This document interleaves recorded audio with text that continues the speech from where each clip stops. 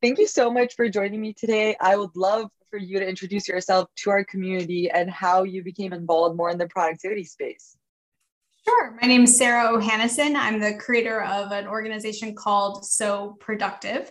And I got into this space because I was a chief marketing officer previously in my career. And I noticed that people are so stressed out and burned out at work. And so I started developing processes and tools that I used and then my team started using. And I realized, this is something I can really share with the world. So I launched my business and now I'm a productivity coach, speaker, and trainer. Beautiful. It's so exciting to have such a seasoned professional in the productivity space in our Habit Talk series. So you kind of talked about how you established a little like some sorts of frameworks for people who are getting into the productivity space and are trying to kind of take a step back from their busy schedules and find ways to optimize them so that it works better for themselves and their personal lives. Could you kind of go more in depth into these frameworks? What are some examples that you can give us? Sure. So I created my master framework is called COACH, which is my co-productivity system.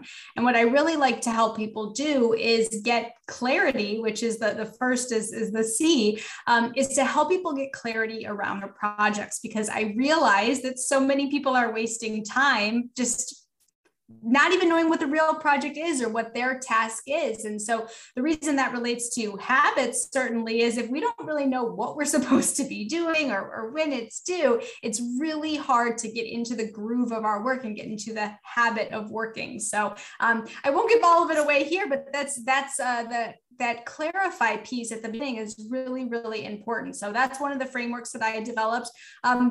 There's also different templates and tools. I use different tools and softwares to help me, to help my clients. And over time, these things really became something that could be habitual for people. So I do a time waster audit. What are we wasting time on? I do a fresh start Fridays to get us kickstarted and ready for the next week. So all of these things are tools and templates, but like, as you mentioned, they're really habits at the end of the day that I encourage people to do. And integrating these kind of different habits into, let's say, your business life, did you see any changes in your personal life? What are some different ways in which it impacted, let's say, how your mood was during the day and like how your motivation was towards your different kind of events that were happening on the day? Yeah, absolutely. That's actually why I started my business, was because I realized I was so busy all day making key decisions and everyone's tugging for my attention. And I think I was making great decisions all day. I really loved what I was doing, but I was getting home really burned out, kind of stressed. My husband would say, what's for dinner? And I'd be like, I don't know. Just can't make one more decision today. And I realized, he's the person I love the most and he's getting the worst of me. So as I developed these better productivity tools and habits, certainly I was able to get more done during the day, leave the office during daylight, and then come home just in a better mood, honestly, and more equipped to be a good wife, be a good family member, and to be there for the people I love the most. Were there any productivity experts that you kind of took as authority figures for how you position yourself in this industry? And like, were there any literature that you could recommend to us that you were really inspired by? Yeah, I mean, there's so many wonderful people who have paved the way in productivity and like organizational psychology, just wonderful people who have really done a lot of research. Stanford University actually does a lot of great research into this space, so I follow them closely. One of my favorite books is Deep Work by Cal Newport. I've always been a big proponent of really taking time aside to get that quality work done without interruption, and he's a big proponent of that. So that's one of my favorite books. But I've always been a student of productivity, business best practices. So it's been important for me to just continually learn. And also there's a lot of great podcasts out there. I listen to the Harvard Business Review has a great podcast. So different podcasts that you can listen to and so many books and resources that you can access. I think the reason why I really took it a next level and started a business around it was because there is so much information out there that I wanted to be able to help people actually implement these tools and suggestions into their real life, because it's so easy to read a blog and say, oh, 10 ways to get more done. Let me go try to do some of those those things, but it can be really hard to actually create habits around them and implement them and apply them in your real life. So now as a coach, I work with people one-on-one to help them do that. Like, let's take these great ideas and actually figure out how to apply them to your real life. That's a really important point you brought. It's really great to like, it kind of sounds to me like in the beginning of the year, we always tend to have these resolutions. They're so elaborate, they're so optimistic, and we're so excited to put them on a list and really think we're going to be able to accomplish them. But in the end of the day, nothing ends up being completed. So what are some tips you can give in terms of taking those habits out of the paper and into actionable things?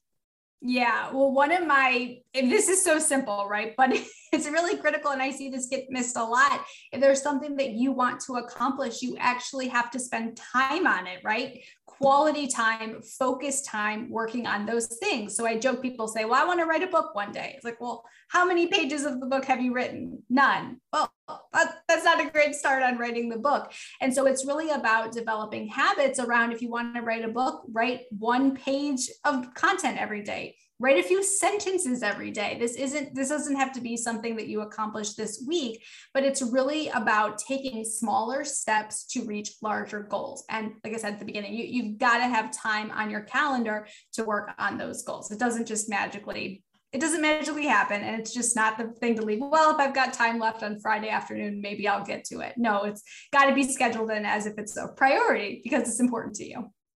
How has your approach, would you say, changed during the pandemic? Because we experience a lot of differences in the way we approach personal life, professional life.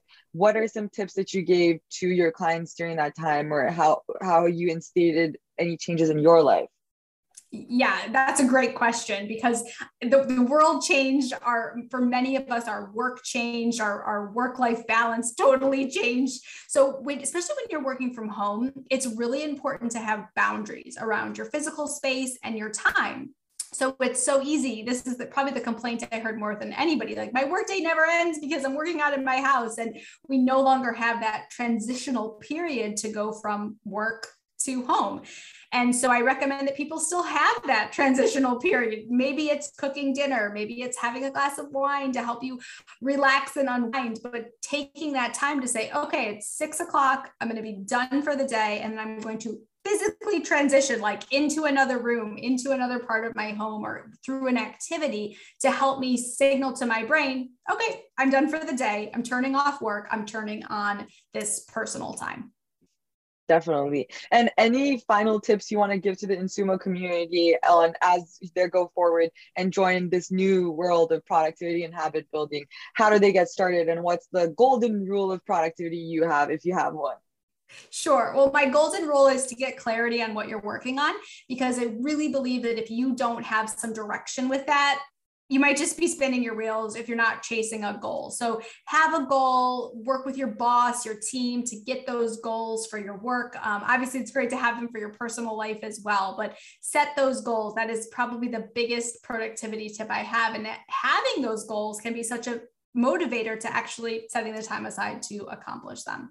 And I think using tools like InSumo are just wonderful for building habits, because that's really what this is about. Well, thank you, Sarah. It was an amazing conversation to have with you, and I'm so happy to have you as a part of our community as we go forward, and you can keep shedding light to our audience. Thanks for having me.